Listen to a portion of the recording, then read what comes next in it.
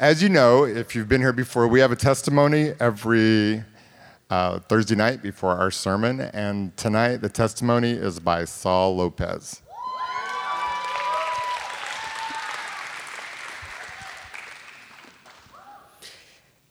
So is everybody here ready to hear a crazy, amazing story? So my story starts when I was 5 years old. I was living in Mexico, and the last vision that I had of my dad was my mom saying, "Get on the bus, you're never going to see him again." And that was the last time I saw him. A year later, he passed away. He was a heavy drinker. He had just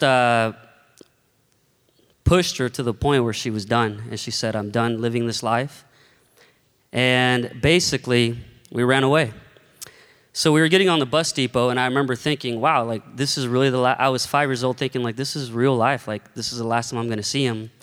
And it really was. From there, she came to the U.S. and left us to the care of our 13-year-old sister. For a year and a half, I cried, and I said, "Mom, when are you coming home?" And she just kept saying, "Son, I'm just trying to work to get you guys a better life," which I truly believed. I heard about the U.S. I always heard about the white picket fences and the beautiful things that this country has to offer. So I just waited patiently night after night, crying for my mom. So then eventually, she got enough money to have us cross the border, not legally, illegally, which I didn't understand what that was about, but she said, "You're going to get in this car. You have to be really quiet. You can't say a single thing, because if you do, bad things are going to happen." So I was terrified. And sure enough, things didn't turn out the way they were supposed to. As soon as we get into this boat of a car, there's like 6, 7 of us in about 100-degree weather.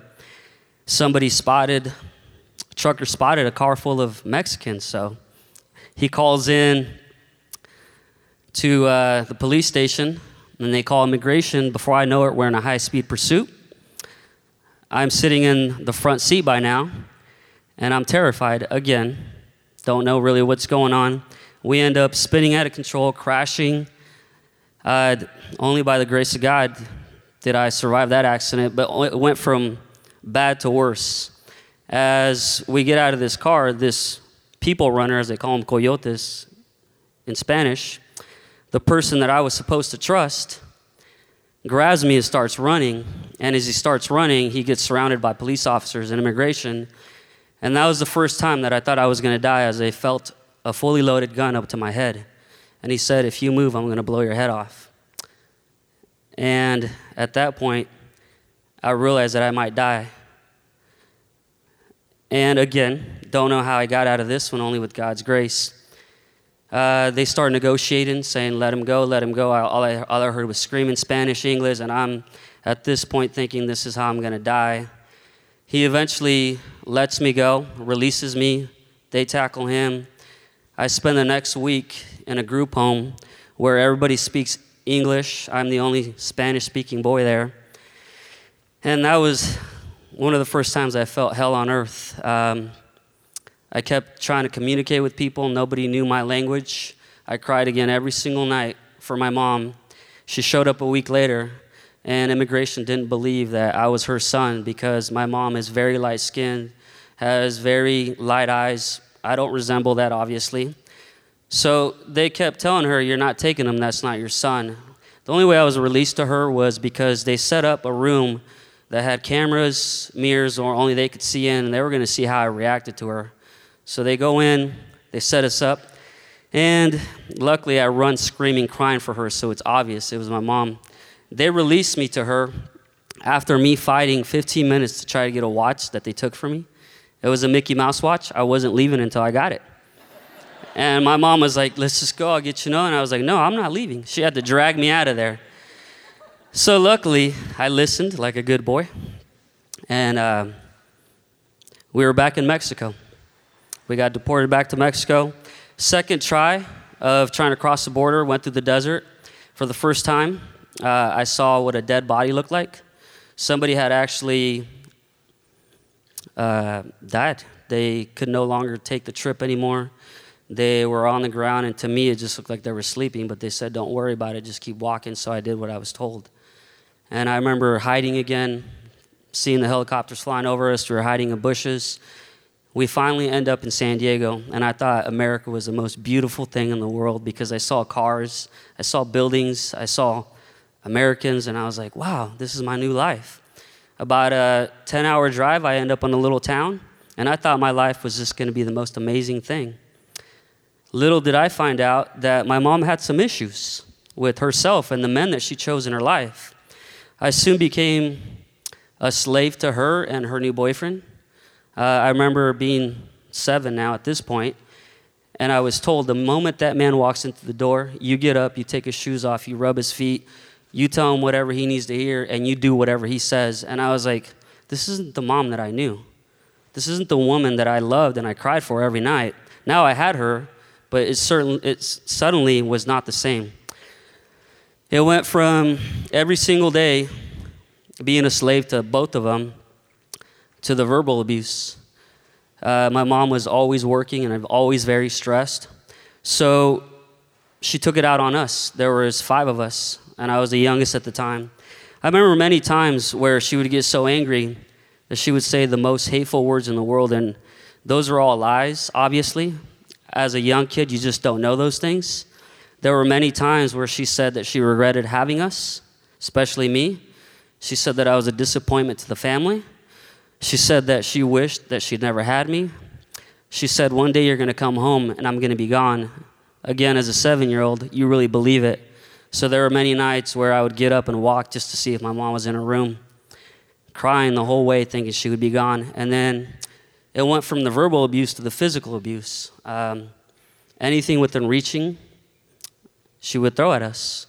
I had a hot iron thrown at me, pots, pans, hangers, you name it, it came at me. I got pretty good at maneuvering around those things.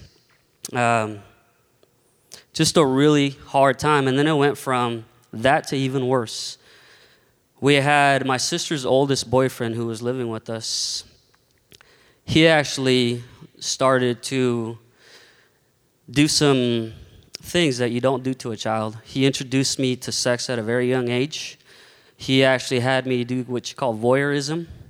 Again, now I'm 8, have no idea why I'm being shown the things that I'm being shown. And he says, if you tell anybody, there's going to be some problems around here. So at this point, every authority figure that I knew was not safe. Everything that I thought life was supposed to be about as a 7, 8-year-old was not what I believed it was. And this went on for 2 to 3 years. I remember one night walking into his bedroom and he said, hey, I need you to come grab this thing. And I realized that I was grabbing something that wasn't appropriate. And that's when I finally said, I'm done. I'm not doing this anymore. I will tell everybody if you ever do that to me again. And I stood up for myself as an 8-year-old boy. And that was the last time he did anything. I just thank God because my home was a living hell, literally every day. My only safe haven was school. I did excel in academics, and I did excel as a very good athlete. And I luckily had a soccer team that I played for that I got to travel around the country. So I spent a lot of time away from home on purpose. Practice 4 or 5 days a week. The weekends I was out playing, traveling around the state. But every time I came home with these brand new trophies, they really didn't get noticed. I already expected it. Walk in, you're the slave again. So this was my life as a kid. I was a very broken child who grew up to be a very broken man. Because although I was of age, I was stuck in a very immature area of my life. And so at that point, I was willing to accept any love versus no love. I got introduced to high school buddies. All I had as a father figure was, what is everybody else doing? Like, I didn't have a dad, I didn't have a mom, so whatever my buddies were doing, that's what I thought I was supposed to be doing. I believed that the prettier the girl was, the cooler you were, because that's what society tells us. The more girlfriends you have, the cooler you are, like you fit in. And so I just followed what mainstream told me. That led up to many broken hearts. I broke a lot of hearts, and I'm not proud of it because I was just doing what everybody told me to do. I had my heart broken just a very broken child. And then that also led to a lot of partying and drinking. And I remember I got accepted to Sac State. I walked on a campus feeling like I didn't belong because I was so broken. I had no confidence at all. I remember the first time I stepped on that campus, I said, I don't belong here. I'm too stupid to be here. Even though I had a almost 4.0 average in high school, I still believed I was stupid. That's what I was told. And so I walked onto that campus saying, I don't belong here. I'm going to fail. And that's exactly what happened. Didn't believe in myself, my classes, my grades. I didn't want to be there. I was there to party. That's what I had done my whole life, to try to numb everything out. And I went home for spring break once, the first summer I was there. And then some of my buddies from high school said, hey, why don't we go to this party? And I was like, you know what, let's go. Luckily, thank God, so many times he saved me. I said, I'll be designated driver. Why don't you guys drink? I really don't feel like drinking. So that night we drove home. We're driving down on this country road, going around a curve. And this drunk driver is right in front of us, hits us head on. I was going about 65. According to the police report, they were going about 120 in a Mustang. And I just remember feeling the hardest impact of my life. I woke up to a dash on fire. My friend was through the windshield. My other friend was hunched over the airbag. And I had no idea what was going on. I had a major concussion. I woke up to blood gushing out of my mouth. I couldn't even breathe. Again, I thought, this is it for me. Again, through God's grace, I didn't die because I didn't have Jesus in my life, so I thank him for that. Woke up, was in and out in consciousness many times. And at one point, the dash was covered in flames, and I told my friend, I'm like, if you have to cut my leg out, you're ripping me out of here. I'm not dying in a flame. I'm not dying in a fire. I passed out. Apparently, the farmers that lived nearby heard the crash. It was so loud. They came over. Between the three of them, they were able to pull me out, pull my leg out. Right after they pulled me out, another drunk driver comes by, smashes my driver's side, barely misses me as I'm laying on the ground unconscious. They thought I was dead because that car just spun right around me. Again, God, even though I hadn't even received God.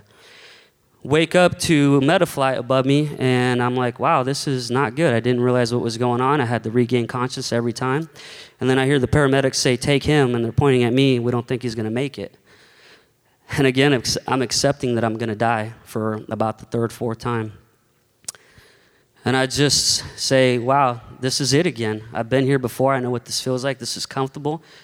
I guess I can go now. I was just accepting it like always. Woke up in the hospital a couple days later, found out the people who hit us died on the spot. A driver and a passenger died on the scene, and I had the worst of the injuries of the survivors. I was paralyzed for about 4 months.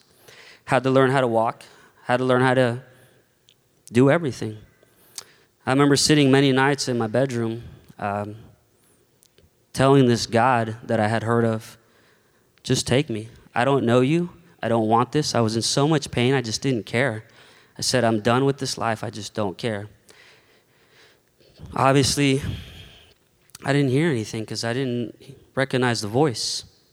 Went back to school. I don't know how, but I did. Went back to school, started taking some counseling. I was very depressed. Before that, I was a big party animal. I was the big man on campus according to society, living for life.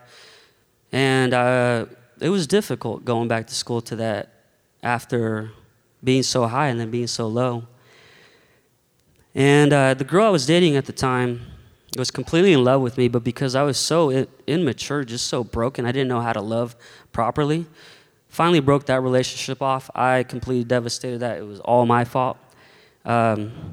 Just started dating around. Again, the brokenness, I'd rather take some love than none. And my standard was, if you're pretty, you qualify. That's it. You don't have to have a heart. You just have to be really pretty.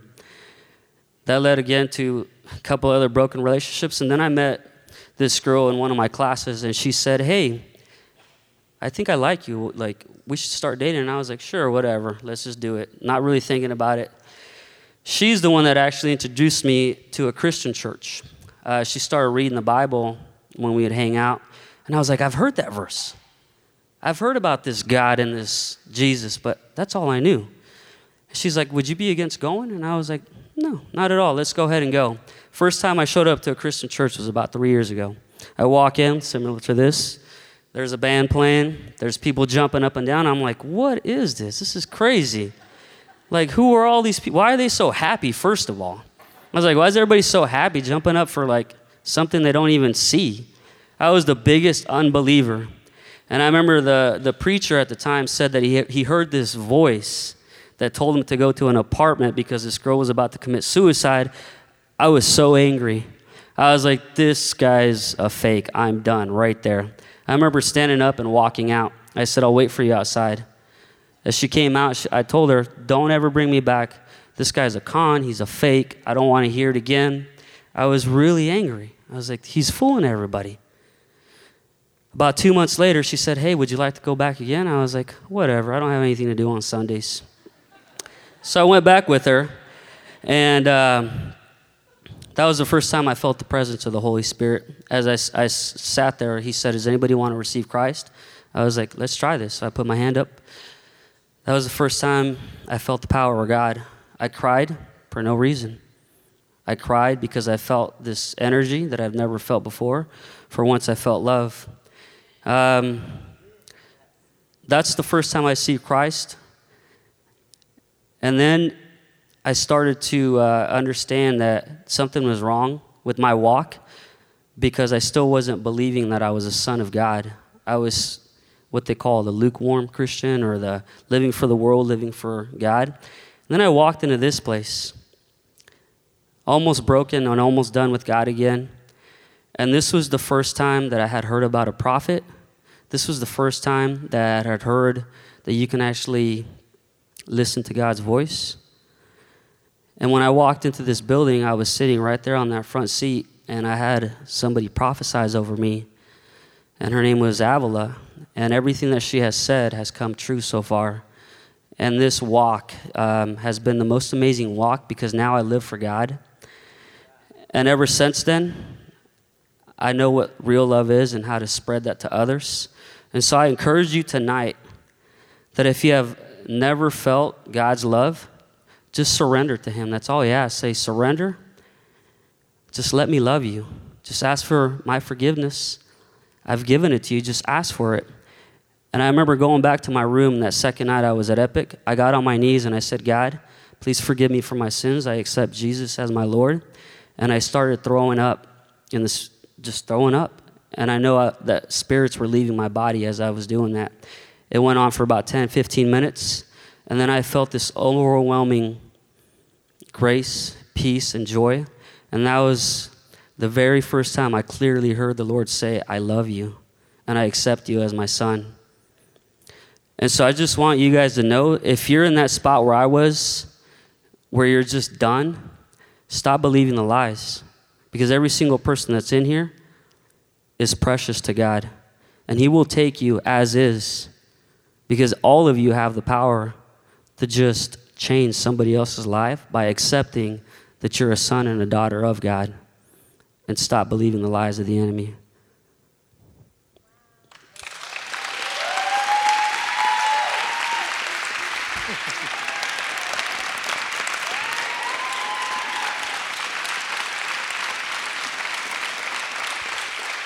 Thanks, Saul.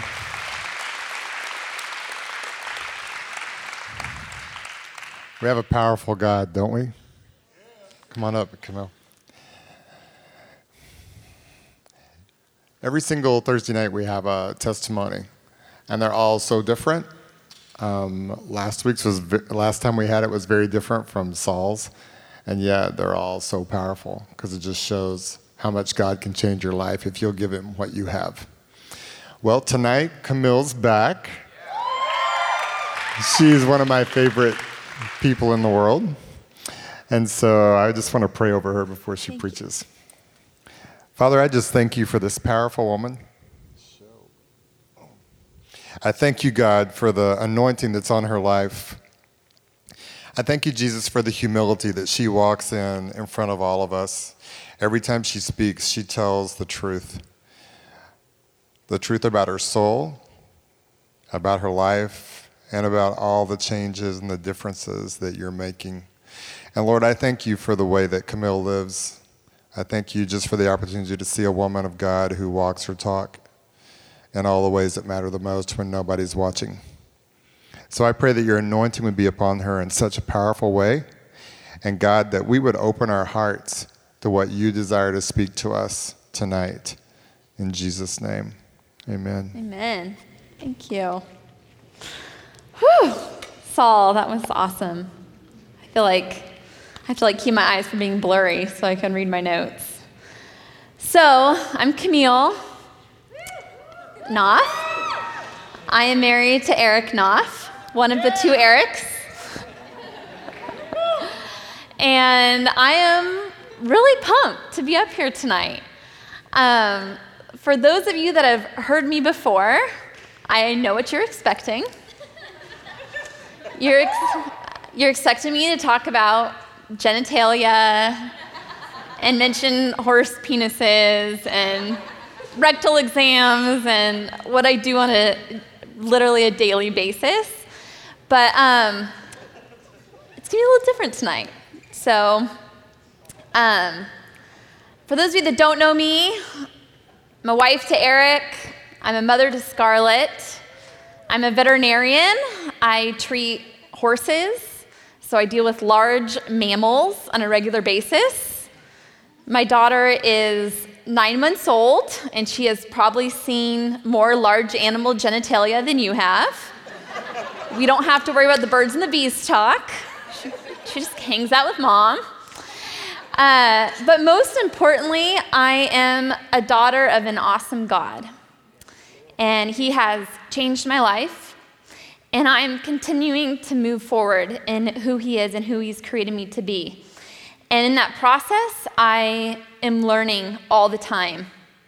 And kind of a little secret, whenever I talk to you guys, it's kind of like a therapy session for me. So you get to listen to it, and I don't have to pay for it. And I only ever talk on things that are something that I am currently learning about. So I'm not an expert on tonight's topic, but I kind of feel like I'm an expert on being a student of tonight's topic. So tonight's going to be kind of intense. I actually don't have a talk that's really full of jokes or kind of perverted stories.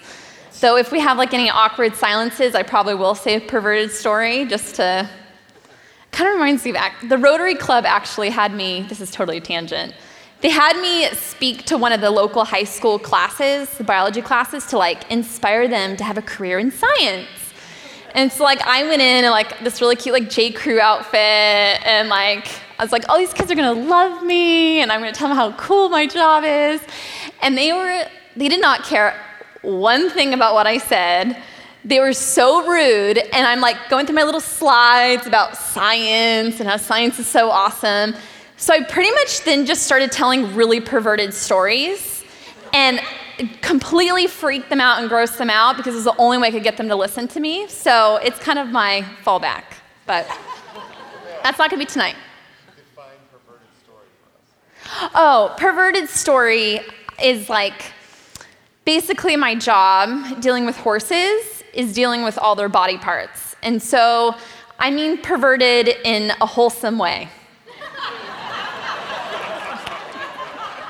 So get your minds out of the gutter. So, kind of got to buckle up, because tonight's topic is heavy. I have to warn you, it's kind of heavy, but it's just like anything in Christ, it's always good news at the end. So tonight's is going to be kind of tough, kind of heavy, but it's a happy ending. The topic of tonight is the importance of feeling and processing pain. Because life can be really painful sometimes. So, for those of you that don't know me, I am a person that enjoys comfort. I like nice things. I don't like to be uncomfortable unless I see a purpose in it.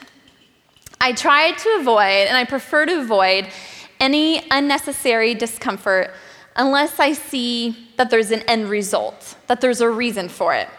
For example, getting my doctorate was really painful. I had to go through years of school, years of tears, years of studying.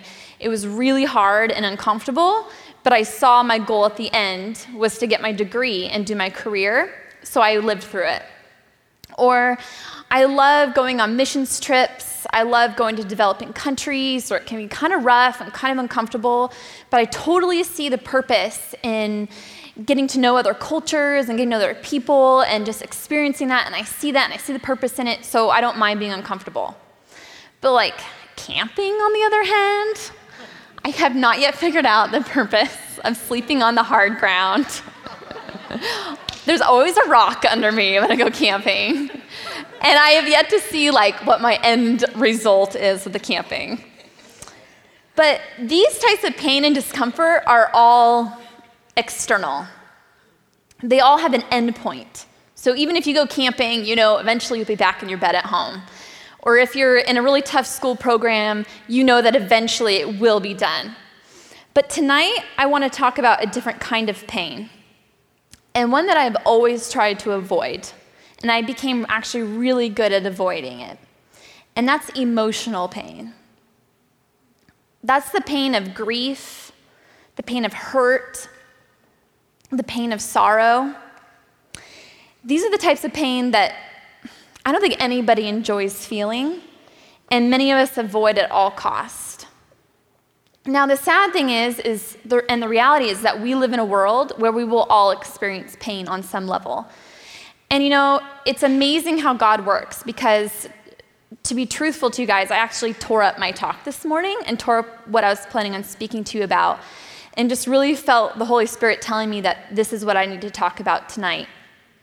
And I kind of made my schedule today to just kind of stay at home, to not really answer any phone calls or any emails unless they were really important, and just to focus on my talk, because I really hadn't written it. And here I am at home today writing about pain. And I had all these different circumstances happen today with people in my life that, like, I tried to stay hidden in my home. But for example, I walked outside into my driveway with the baby to get her stroller. And there is my neighbor. She happens to walk outside at the same time. Well, if you guys heard Eric's talk a few weeks ago, you would know that our neighbor just lost her son this summer. He died. And so she walks outside at the same time as I do this morning, and she's grieving hard. And she's like, I'm like, how are you doing? She goes, not doing well. And just was in this deep, deep stage of grief. Our neighbors on the other side have also lost a child in this last year. There are only 3 houses on our street. 2 of the 3 houses have lost children in the last year. And there's a lot of grief and pain. Then I had a client that was supposed to come over and she was supposed to drop off some x-rays of her horse for me to look at. And she was supposed to just stick the x-rays under the doormat and leave, and I told her I'd look at them tomorrow. Well, she comes and she rings the doorbell. This is today. I go answer the door, and she's standing there. She hands me the x-rays, and she has this look of pain in her face, and she starts telling me how she desperately needs a job. She's in total financial ruin, and she just wanted to tell me because she was willing to do anything to make any money. She's willing to muck stalls, pick up manure, feed horses, do anything dirty, anything nobody else would want to do, because she was so desperate, and she just had so much pain in her face. Then the third thing that happened today, granted, I'm trying to stay hidden in my house writing the talk, is I have this client that I get her x-rays for her horse through my email, and I look at him, and I realize that her horse that she's had for 20 years is in a rapid decline. And she might very well lose her horse pretty soon because the x-rays looked so bad. And so I had to call her and give her the really bad news. And she was devastated. And if you guys that have animals, some of you may know people that have animals, that they can really suffer severe pain with the loss of an animal. This is the world we live in. And this was just today. And I think the sad thing is that what the church sometimes does to Christians is it kind of, not intentionally, but kind of makes us think that we're always supposed to feel happy. And whenever you see someone that's sad, our first inclination is to kind of get them over the sadness. Like, you're sad, but really we should be happy. We have a lot to celebrate. And we make people quickly move from those emotions of pain to try to make them feel emotions of happiness. But here's the deal. Allowing ourselves to only feel happy is actually just as dysfunctional as allowing ourselves to only feel pain.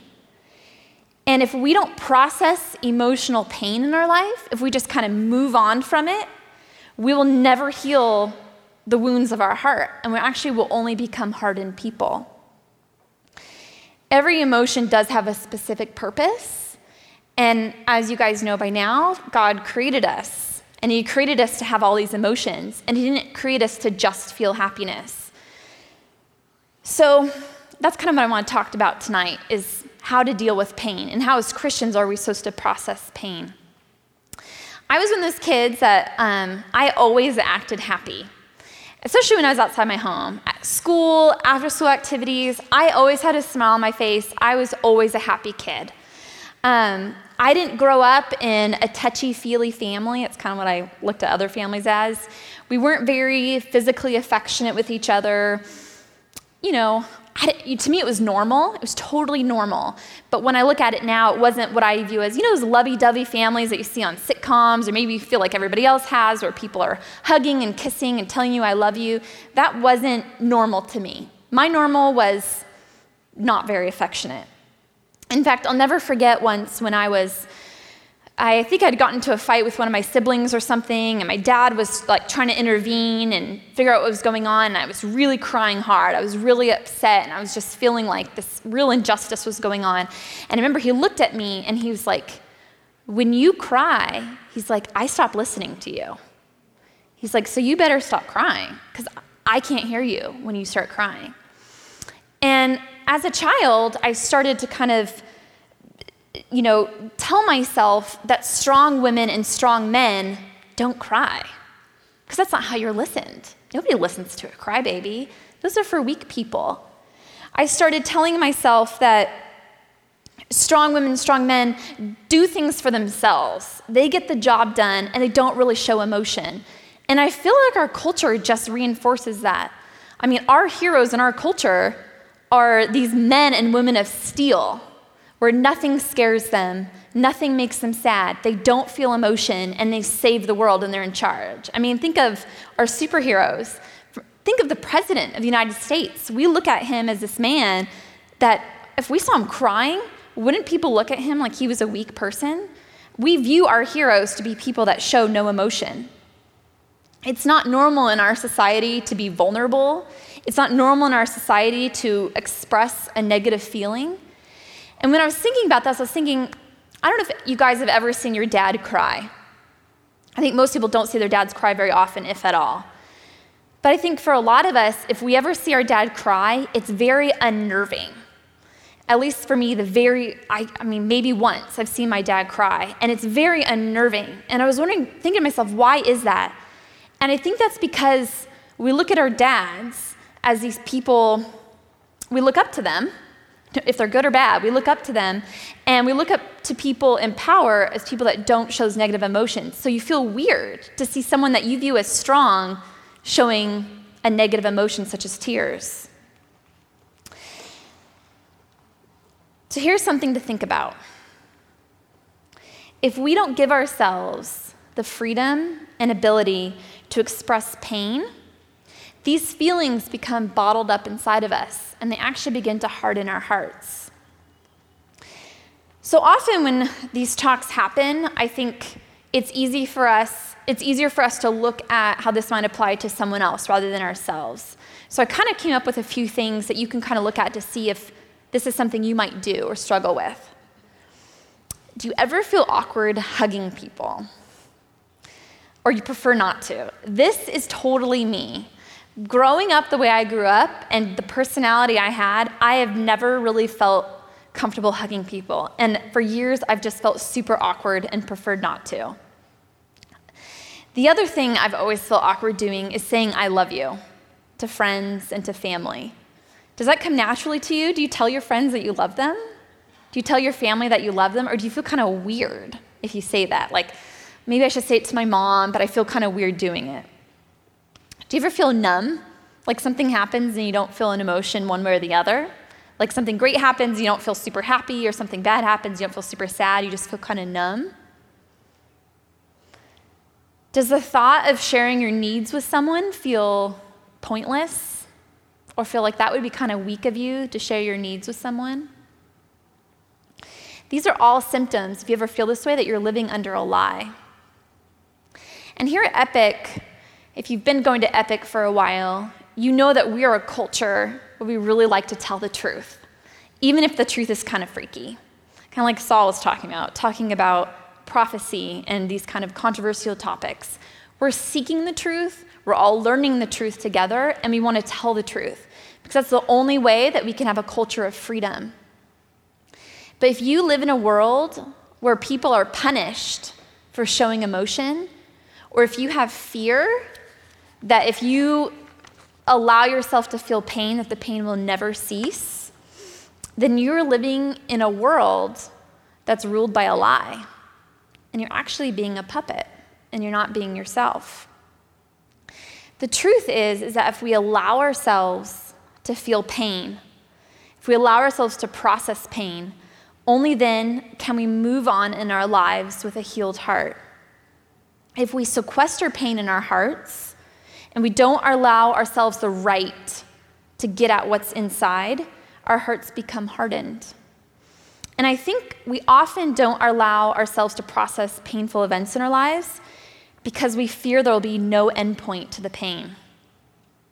We don't want to open a door that we fear will never be closed. We don't want to feel a negative emotion that we fear will overwhelm us and live with us forever. Our daughter Scarlett was born last November, and I had a pretty easygoing pregnancy, and I really looked forward to her birth as a time of celebration, as a time of joy, as a time of family togetherness. The reality is that the weekend of her birth was one of the most painful experiences in my life. And I am not talking about the physical pain. I had a really straightforward delivery. I was blessed with a super healthy baby after a short labor. But I'm talking about the pain of feeling abandoned by family that weekend. The pain of feeling unsupported and unloved by some of the people that I love the most. During this time of huge transition for me and what should have been a time of great joy, I felt so drained and so used that I did everything in my power to keep myself from feeling the pain of those circumstances. I deliberately walled off the emotions of sadness and grief over my abandonment, as I felt the pain was too great to experience and one that I wanted to avoid at all costs. As a result, I had wounds that could not heal because I would not allow myself to feel that pain. It was too overwhelming. And sadly, while I did succeed in sparing myself some of those feelings of mourning and pain, the other consequence was that I had hardened my heart. And I believe that I robbed myself of a lot of the joy I could have been experiencing in that season with my newborn daughter. You see, you can't have it both ways. You can't have a hardened heart with unhealed wounds and still feel joy. You can't have a hardened heart with unhealed wounds and still feel joy. The best you can do is get to a place where you don't feel sad and you act happy. The best you can do is get to a place where you don't feel sad and you act happy. And to many, this is an adequate place to settle. But the reality is you are just settling, and the place you are settling is a place called numbness. So when you don't allow yourself to feel that pain and process it, you have a wound. You've cornered it off in your heart. Your heart is hardened, and you actually don't feel those emotions. But you also can't feel the other extreme. You can't feel joy, because a cold heart can't feel joy.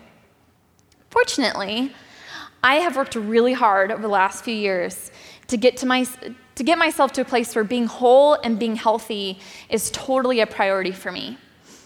It's number one in my life, being a whole and healthy person.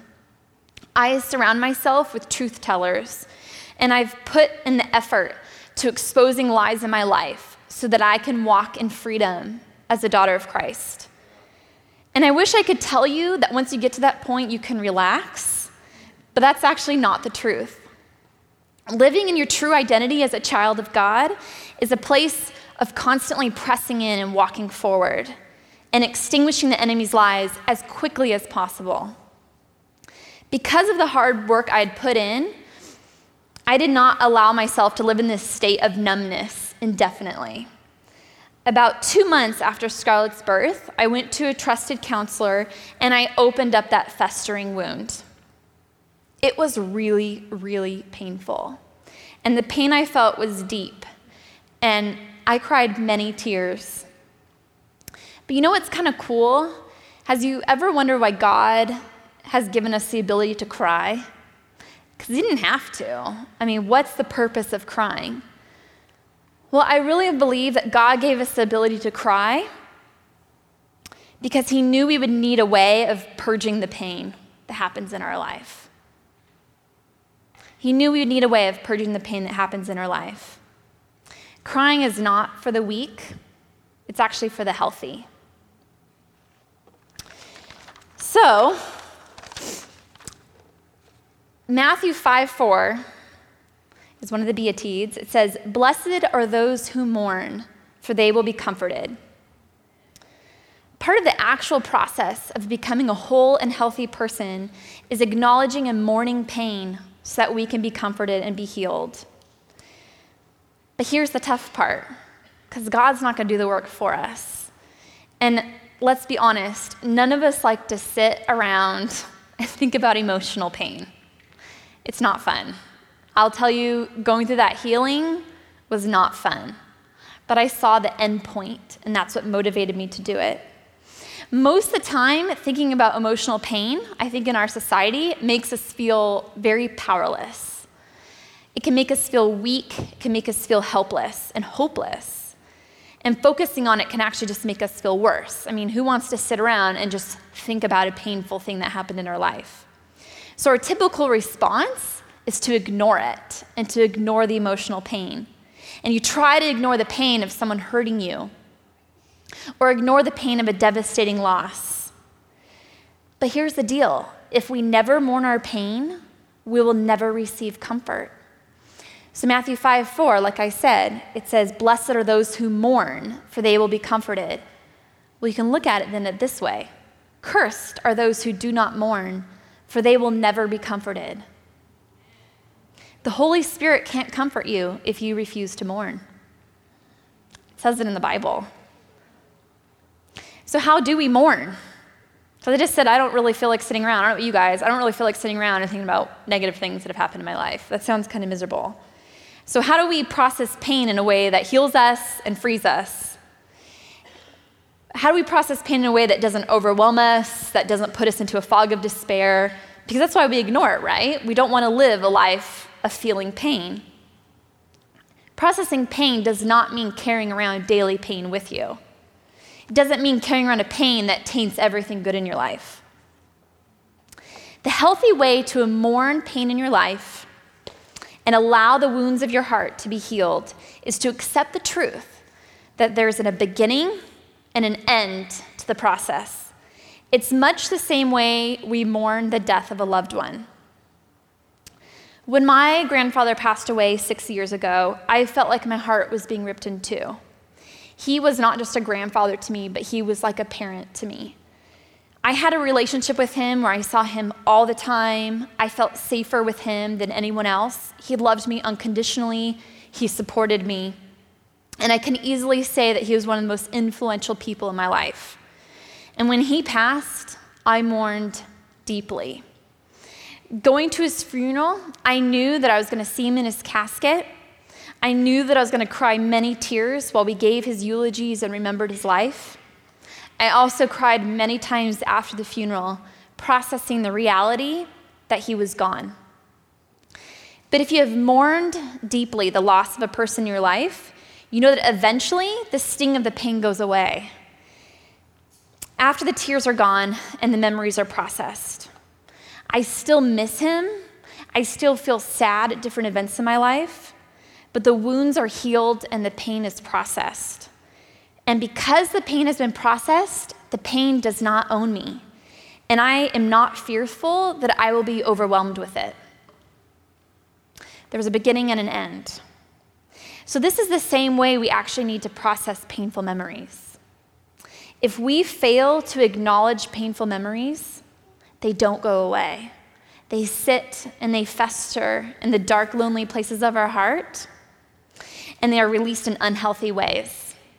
I think we all know the angry people, or the people that are like totally cool until they lose their cool and it all explodes over what seems to be insignificant. Those people are people with unhealed wounds in their hearts and people with pain. So here's the deal. We need to change our mindset. We need to change the way we view emotional pain. It's in your control. It's in your grasp. It's not something where a dove needs to come down and force it on you. God has given us brains. He's given us minds. And we can deliberately choose our mindset on how we're going to view emotional pain and painful things in our life. This is crazy. That memories that we avoid in our hearts, we should actually have the mindset where we welcome those memories so that we can mourn them and we can process them until the sting of the pain is removed.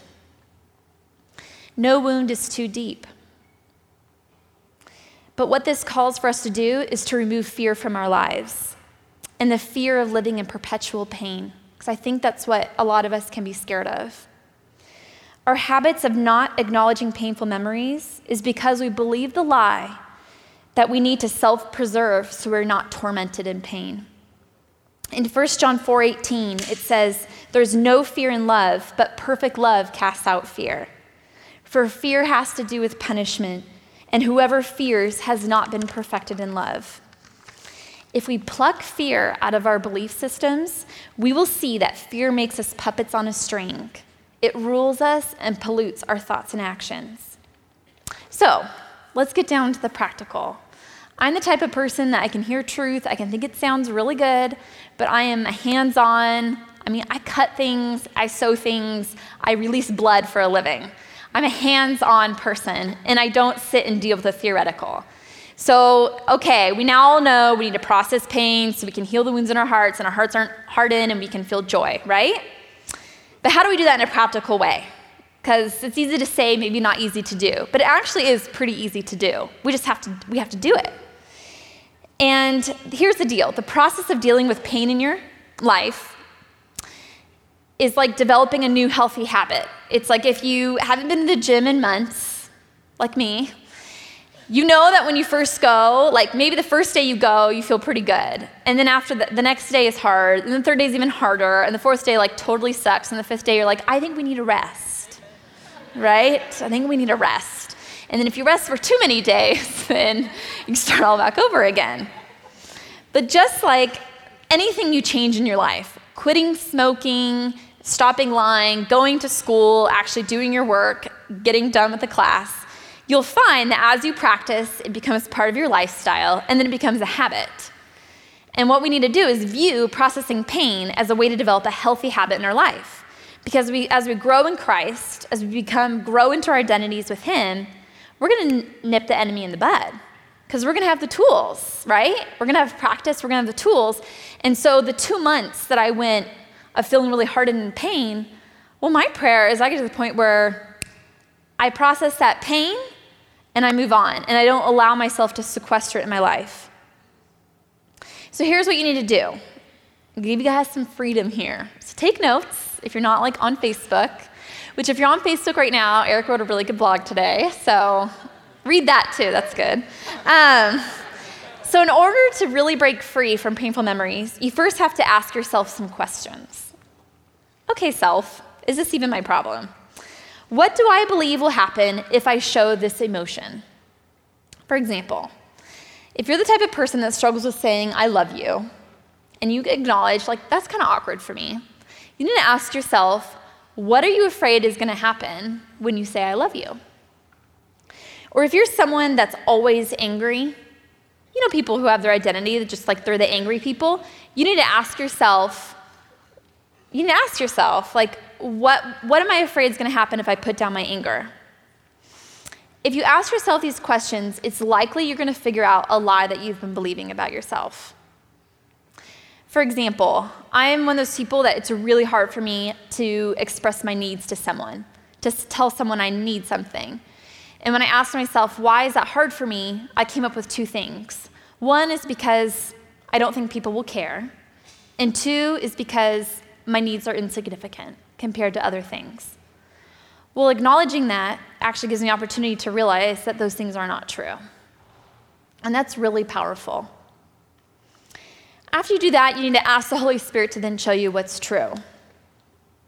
And once you've accepted what's true, it's then time to do kind of some of the hard work and start changing some of your patterns and habits.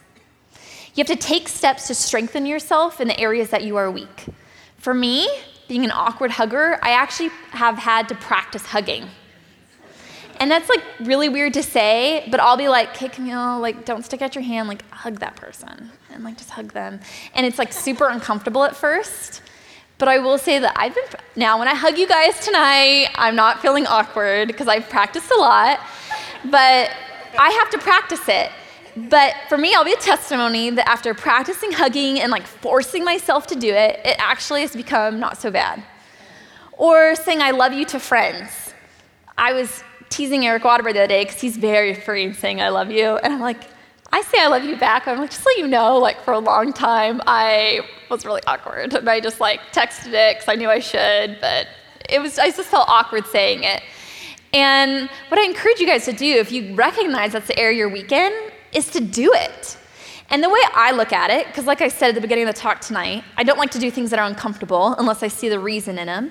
I view doing these awkward things kind of like how an adrenaline junkie views something like, I don't know, Eric told me about adrenaline junkie things, like jumping out of a plane. You're scared to do it, but you're kind of like excited to do it because when you're done, you'll have jumped out of a plane. And that's how I view doing these kinds of things. Like you're scared to do it. It's actually like kind of, let's be honest, like not really fun. Like I did jump out of a plane with Eric and like it's really only fun when my feet were on the ground. I knew I wasn't dead. And then I was like, that was awesome. But the whole other time I was like, this sucks. And which we did jump out of planes in Mexico, which like was crazy. But so I have to look at it and see like what my end goal is. And that's how it's easier to deal with the discomfort. So for me, saying I love you when it feels uncomfortable, I keep doing it because my end goal is to be someone that can freely say I love you to people that need to hear it. Here are some truths about facing reality, just to kind of finish up here for you guys.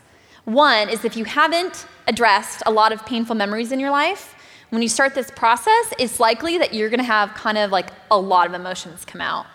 And that's totally normal because we've bottled up. We all know the people that are like ticking time bombs. Like you're like, oh, just wait till he explodes. Like if you've kept that inside, like if you let it out, even if it's in a healthy way, like don't be surprised if you're like, oh, I don't know why I can't stop crying, because you've held it in for so long.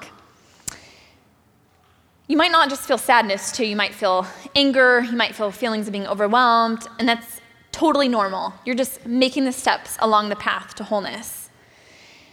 Here's the other caveat. You need to express your emotions in a way that doesn't hurt others.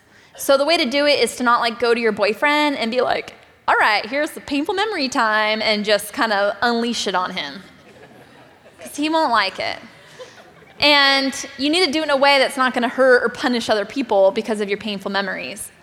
So you can do it. People have all different kinds of ways to do it. For me, I pay people to listen to me. Maybe I don't feel as bad if I pay them to listen to me. So I'm like, here, counselor, here's your money. Now, listen up, here we go. But you can do this with like a trusted friend, a mentor. You can journal. You can just talk to God in your journal and be like, dear God, this is what sucked and happened to me, and I'm just going to let it all out on this piece of paper and hand it out to him. There's no one formulaic way of doing it. You just need to do it in a way that's not going to punish other people. And this is all part of being good stewards. I just want to press on you guys that this is totally in your control. Like God created us to make decisions and choices. We are not his puppets. We don't live in this life as puppets on a string. If you feel like a puppet, you've made yourself a puppet. And you need to look and see what's mastering that strings because it's not Jesus Christ. That's right. You need to look at what's going on. If you're walking freely in Christ, you should feel like a free woman or a free man because that's who he created us to be. So, one thing I want to leave you guys with, it's kind of an interesting tidbit. And an encouraging tidbit. When we're born as babies, did you know that we all actually are born with the ability to process emotion and work through heartache? So this is something you kind of like tap into from like your fetal days. We actually are all born with this. So if you tell me, girl, I have never been able to practice heartache and get through it, you actually have, I promise you. I look at Scarlett, she's 9 months old, and this girl has no problem expressing her emotions. I know when she's happy, I know when she's sad, I know when she's angry, I know it all. She's very expressive. And Scarlett has not been taught, and I pray that she won't be taught this. Unfortunately, most of us are at some point in society, but she has not been taught that it's not okay to show her emotions. So when she, for example, say she's playing on the ground with all her toys, and say there's another little baby girlfriend that she's playing with. Maybe it's Addie, but probably not Addie, because Addie's very nice to Scarlett. But say this other baby comes and takes her toy that she's playing with. Well, what does the baby do? They start crying, right? Because the toy is taken from them. Well, what they're doing is when they're crying, they're actually purging that hurt. And they're purging that emotion of hurt. The toy is taken from me, I'm upset, I'm crying, I'm purging that emotion of hurt. Then when the crying is done, what happens? The emotion's dealt with. And then she has another toy and she's happy again. So see, there's no wound that left festered. She's hurt, she dealt with the emotion, she got the emotion out, and then once it's dealt with, she's happy and she's moved on. So I just want to encourage you guys that we all are capable of doing this. And no matter what kind of pain you've had in your life, and I know many of us here have felt deep, deep, deep pain. Saul talked about some of the pain he had in his life. There is no wound too deep, and there's no wound too old. No matter how long ago, there's no wound too old, and it's never too late to get healing from those, that we can totally live lives where we don't have to be numb to anything. And we don't have to be scared of the pain, because there is an end point, and it won't be something that lives with you forever. And my prayer for all of us, I'm a doctor of animals, and my prayer for all of us is that we become doctors of our own hearts, where we immediately can diagnose the wounds of our heart, and we immediately can begin the process to heal them. And we don't live and wait for an infection to take place. I just pray that all of us can really live those lives, because that's where our Creator intended us to. And so I just want to be encouragement to you guys. Life's not easy. It's full of pain, but God has totally given us the ability to deal with it so that we don't have to live and hide that and bury that inside. So that's all I have for us tonight.